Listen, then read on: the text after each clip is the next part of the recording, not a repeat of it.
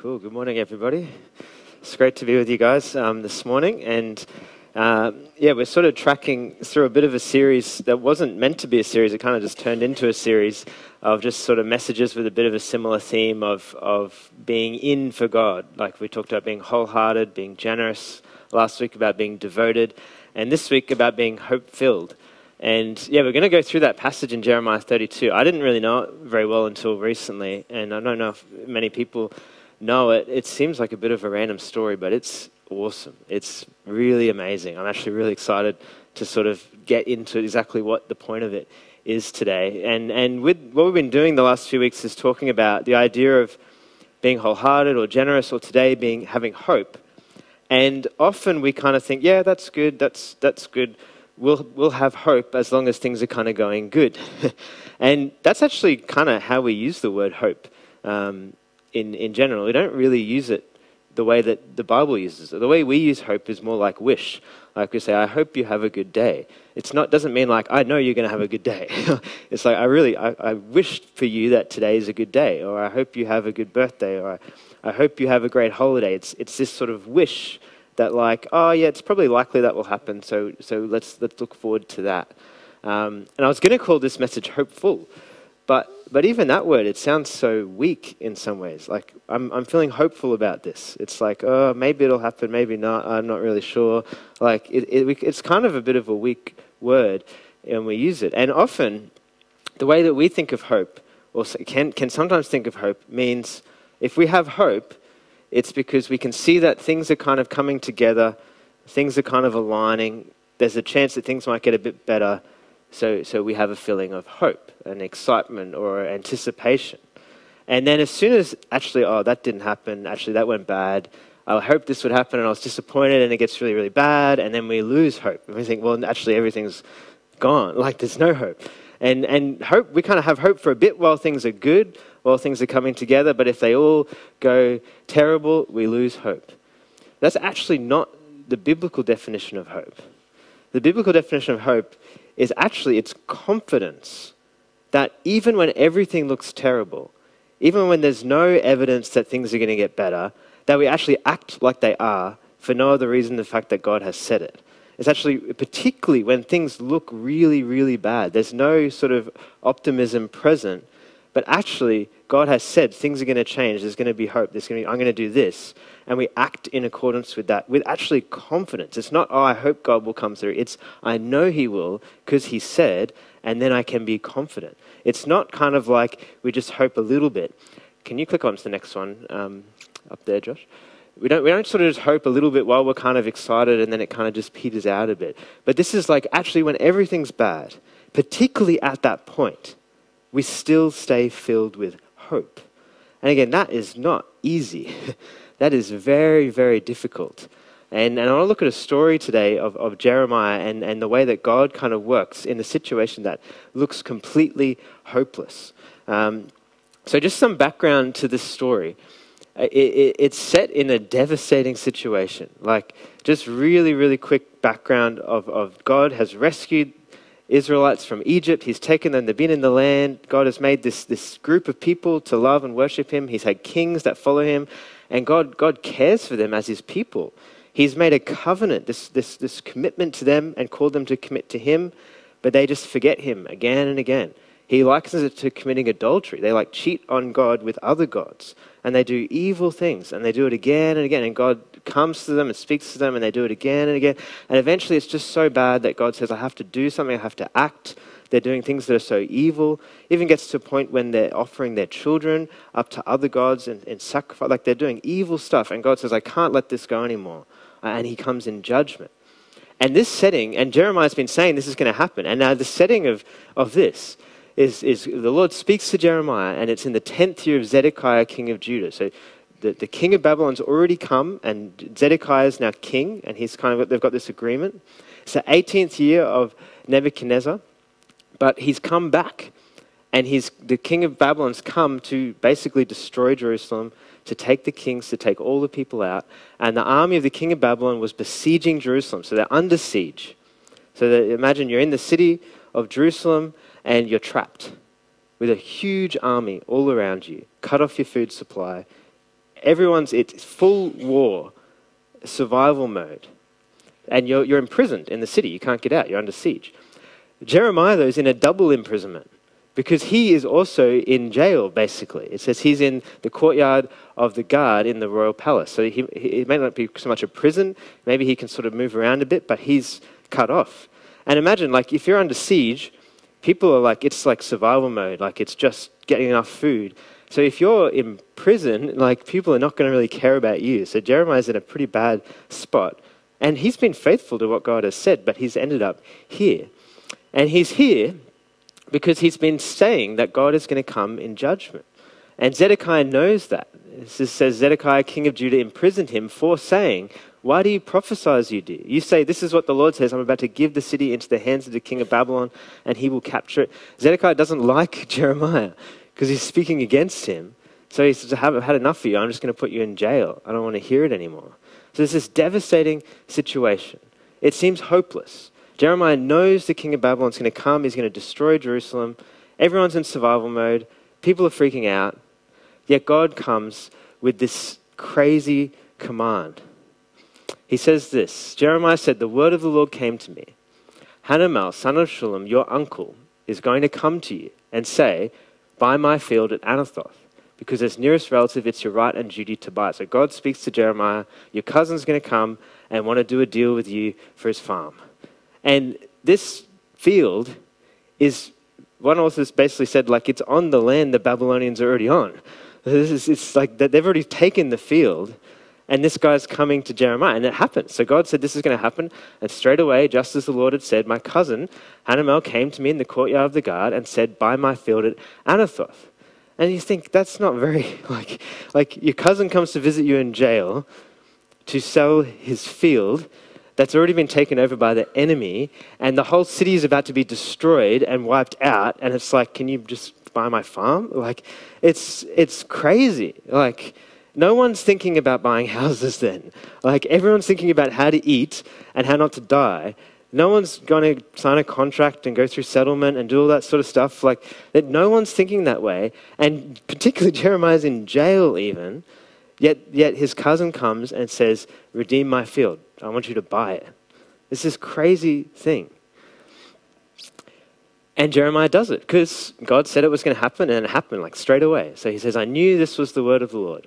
So I bought the field at Anathoth from my cousin Hanamel and weighed out for him 17 shekels of silver." So it's not a small amount of money. It's buying a field. It's not cheap.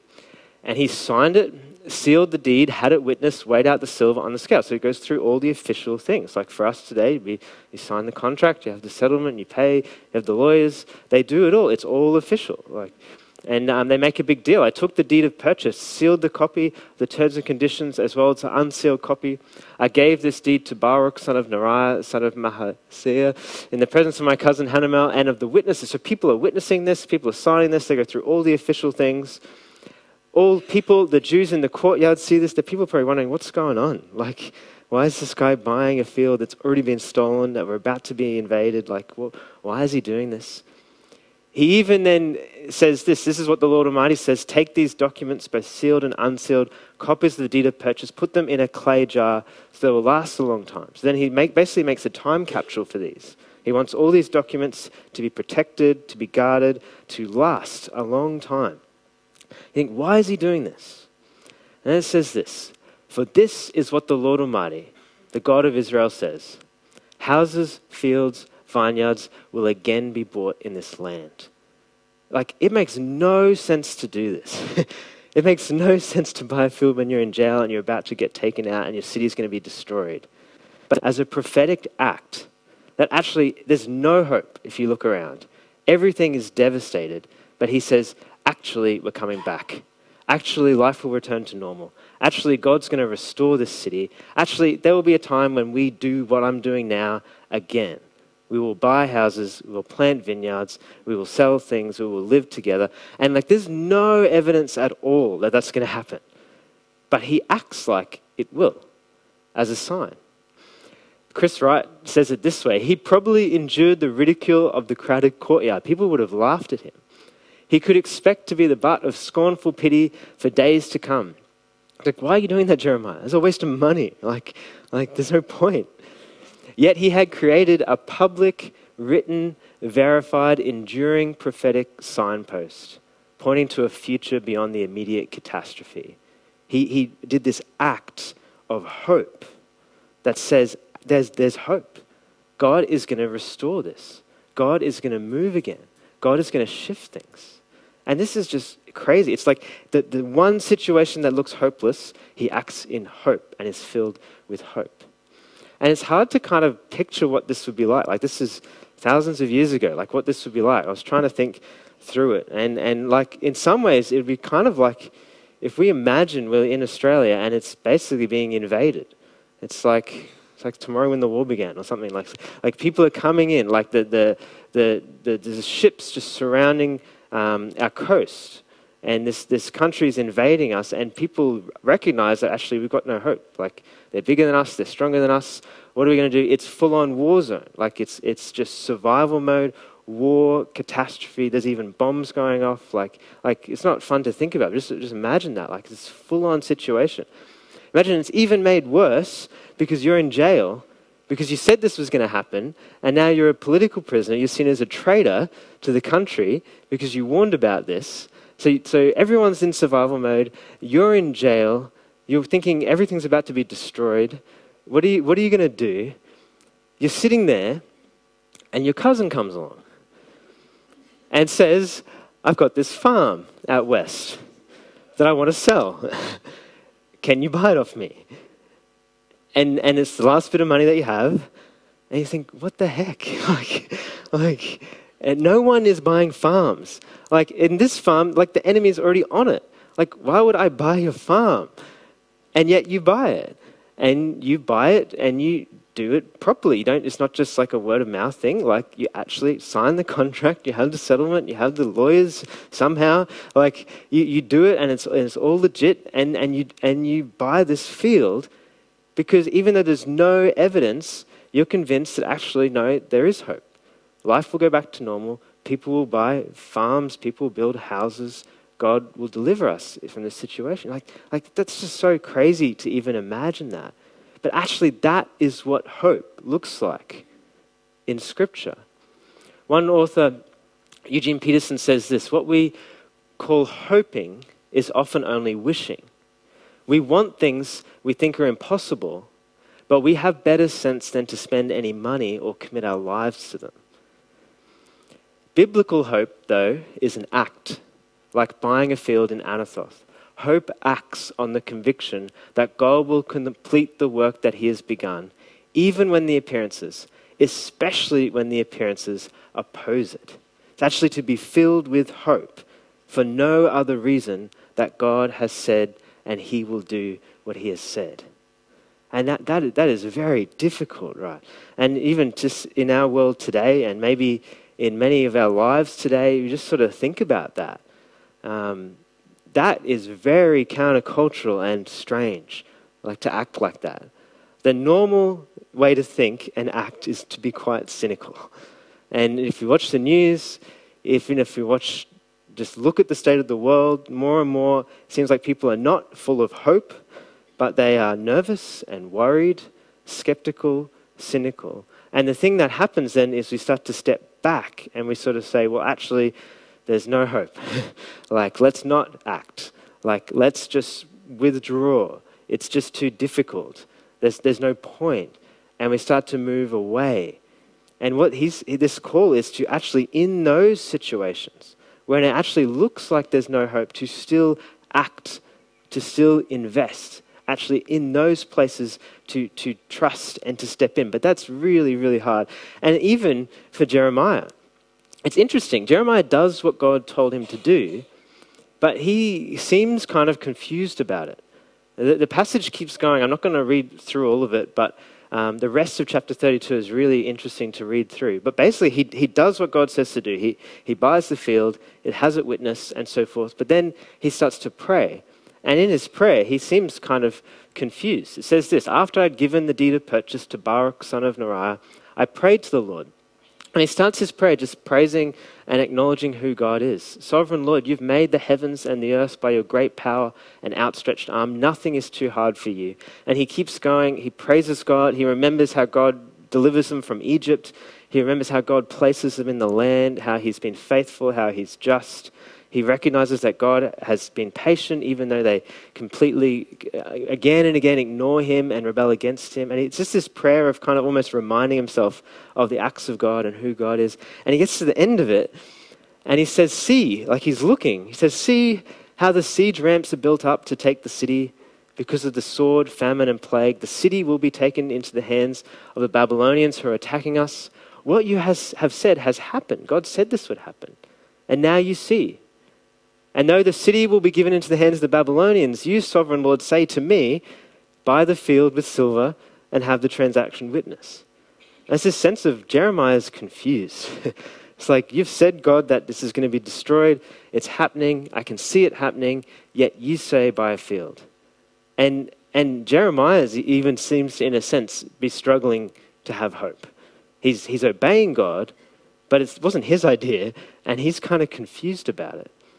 And in the midst of this devastating situation, God responds.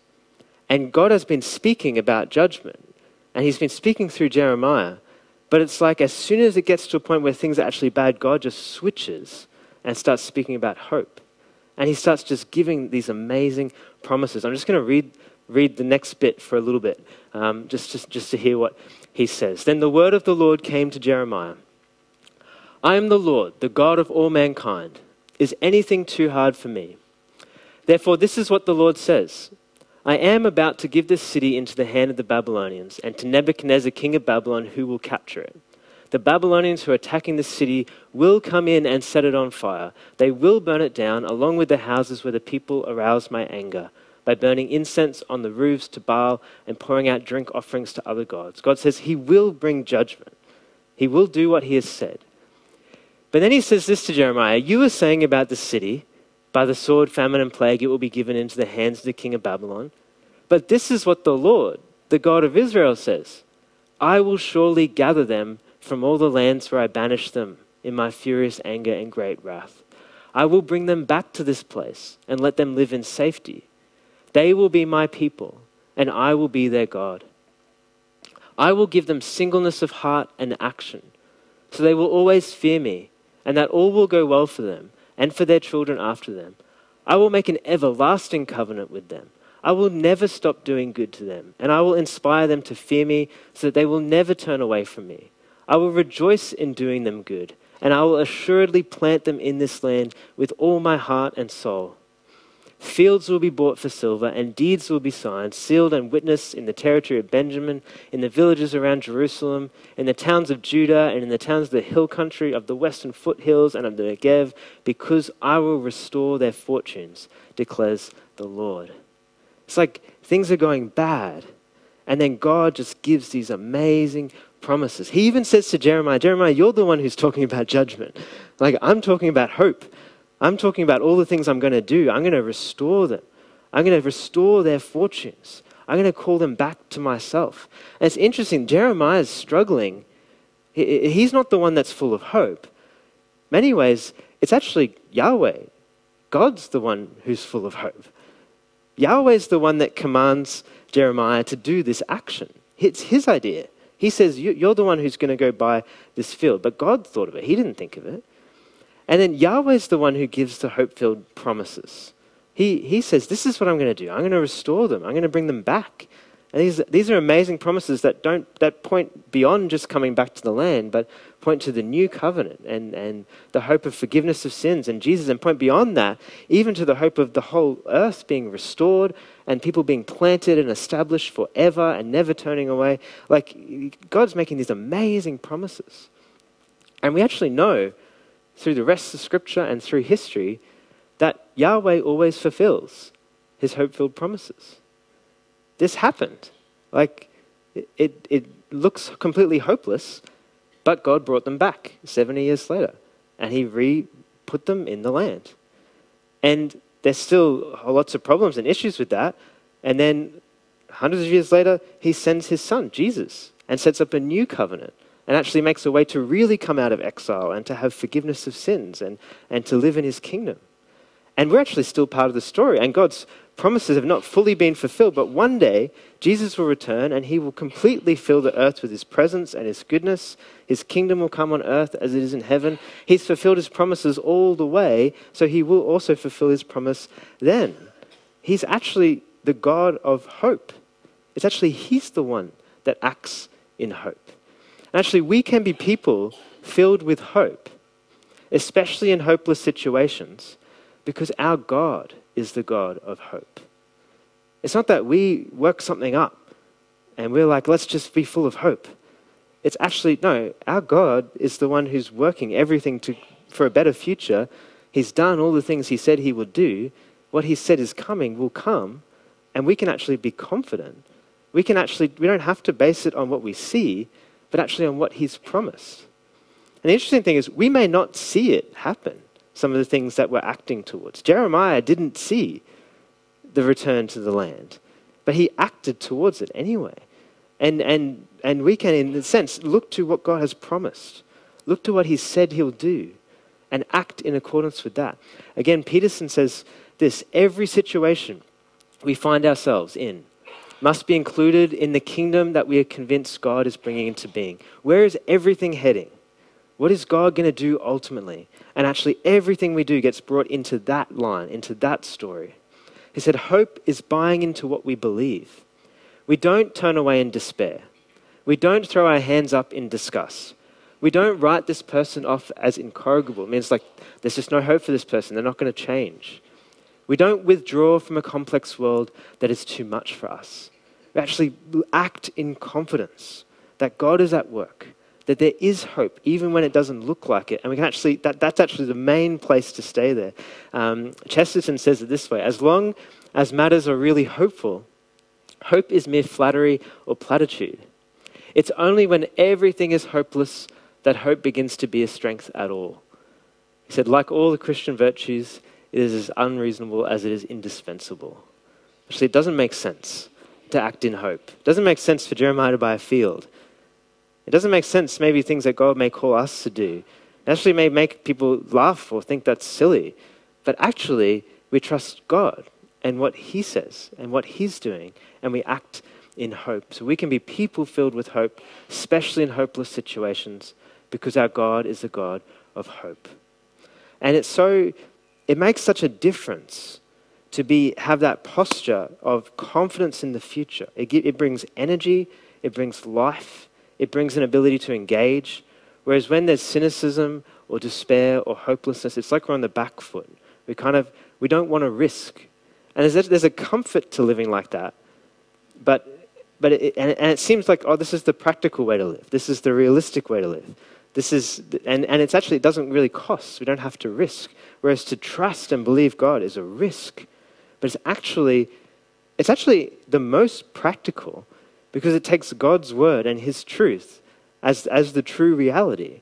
That actually what he has said is more true than everything that we see. We actually trust him and live by faith in him, not by what we see, not by the circumstances, but by him and his purposes. But this can make such a big difference. And it can be so hard when we're in situations that seem hopeless or feel hopeless. The need for hope is so important. I felt like this a few years ago, not long after Tam and I got married. It wasn't because of Tam, it was because of me. But marriage kind of brought out my issues, I guess, and my fears and my insecurities and my anxieties. And I just found myself battling a lot of emotional difficulties and pain. A lot of my thinking was not in a good place and would spiral down pretty quickly and just get really negative. And working would be really difficult. I'd get angry, and it was not a good time at all, and sort of went on for a while and felt in many ways somewhat hopeless. And I, throughout this time, eventually got to a point where it was so bad that I went to see a counselor. And I remember the first time I went into his office and just sort of didn't know him, got to meet him, just sort of shared some of where I was at, and he mostly just kind of listened and just gave some encouragement. But I still remember leaving And he shook my hand, and there was this sense of commitment that actually I believe, just he didn't say this, but it was this sense of like, we're going to do this together. I believe. And his eyes had hope. And it was just the way that he looked at me that there was hope. And it shifted something in me. It actually went, oh, okay, there's hope. I believe. And just that shift leads to ability to engage and to believe and then to act into that. And then we still had to do a lot of work and work through a lot of stuff, but I still remember his eyes. Just someone looking with hope shifted something. And it wasn't me that had hope, it was him. And in a similar way, in this story, Jeremiah is not the one that has hope. God's the one acting in hope. He actually has eyes of hope. He actually looks with hope. And maybe even today, there might be a situation that you're facing or we're facing, and you kind of look and you just sort of think, there's no hope. And maybe there's actually a need to look sort of symbolically, in a sense, into God's eyes and actually see, he's the God of hope. He looks with the future. He's confident. He knows what he's doing. God doesn't look at the world. God doesn't look at our circumstances and say like, oh, wow, that's so difficult, like so overwhelmed, or like there's no hope. Like God is not bothered. In that prayer, like he says, nothing's too hard for his arm. Like God will do what he said he will do. There's no question about that. Like he's God. Like so there may be a need to look into his eyes and just see he's the God of hope. We don't have to work it up. We can trust in him, and then based on that, act in hope. Actually take a step. And that might be something to think and to pray through today. How might the God of hope be asking you in hope to buy into what you believe? That might be simply a mindset shift or a heart shift of actually, okay, I believe you, God. I'm going to act in hope. It might be an actual act, something that you feel like maybe he's saying to do. It might be a prophetic act of actually, I'm going to do this as a statement that I believe God and I'm in, even though it doesn't look like it at all, but I'm going to believe and I'm going to trust. I'm going to stay here filled with hope. And maybe there's a need to do something. Maybe it's just a heart. Maybe it's an attitude. So I'm going to pray just for that, and then we'll kind of transition and we'll have communion. So let's really pray together.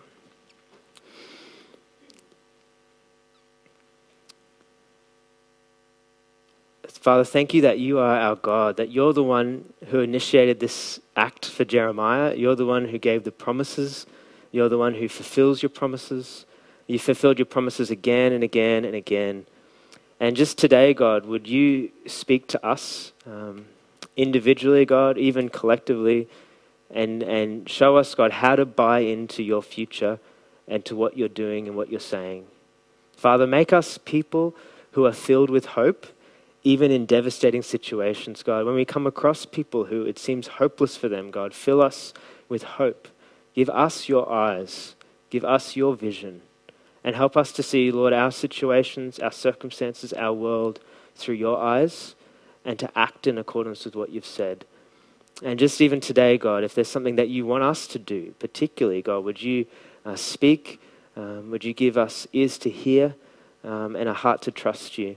And just lead us in your way, we pray. Amen.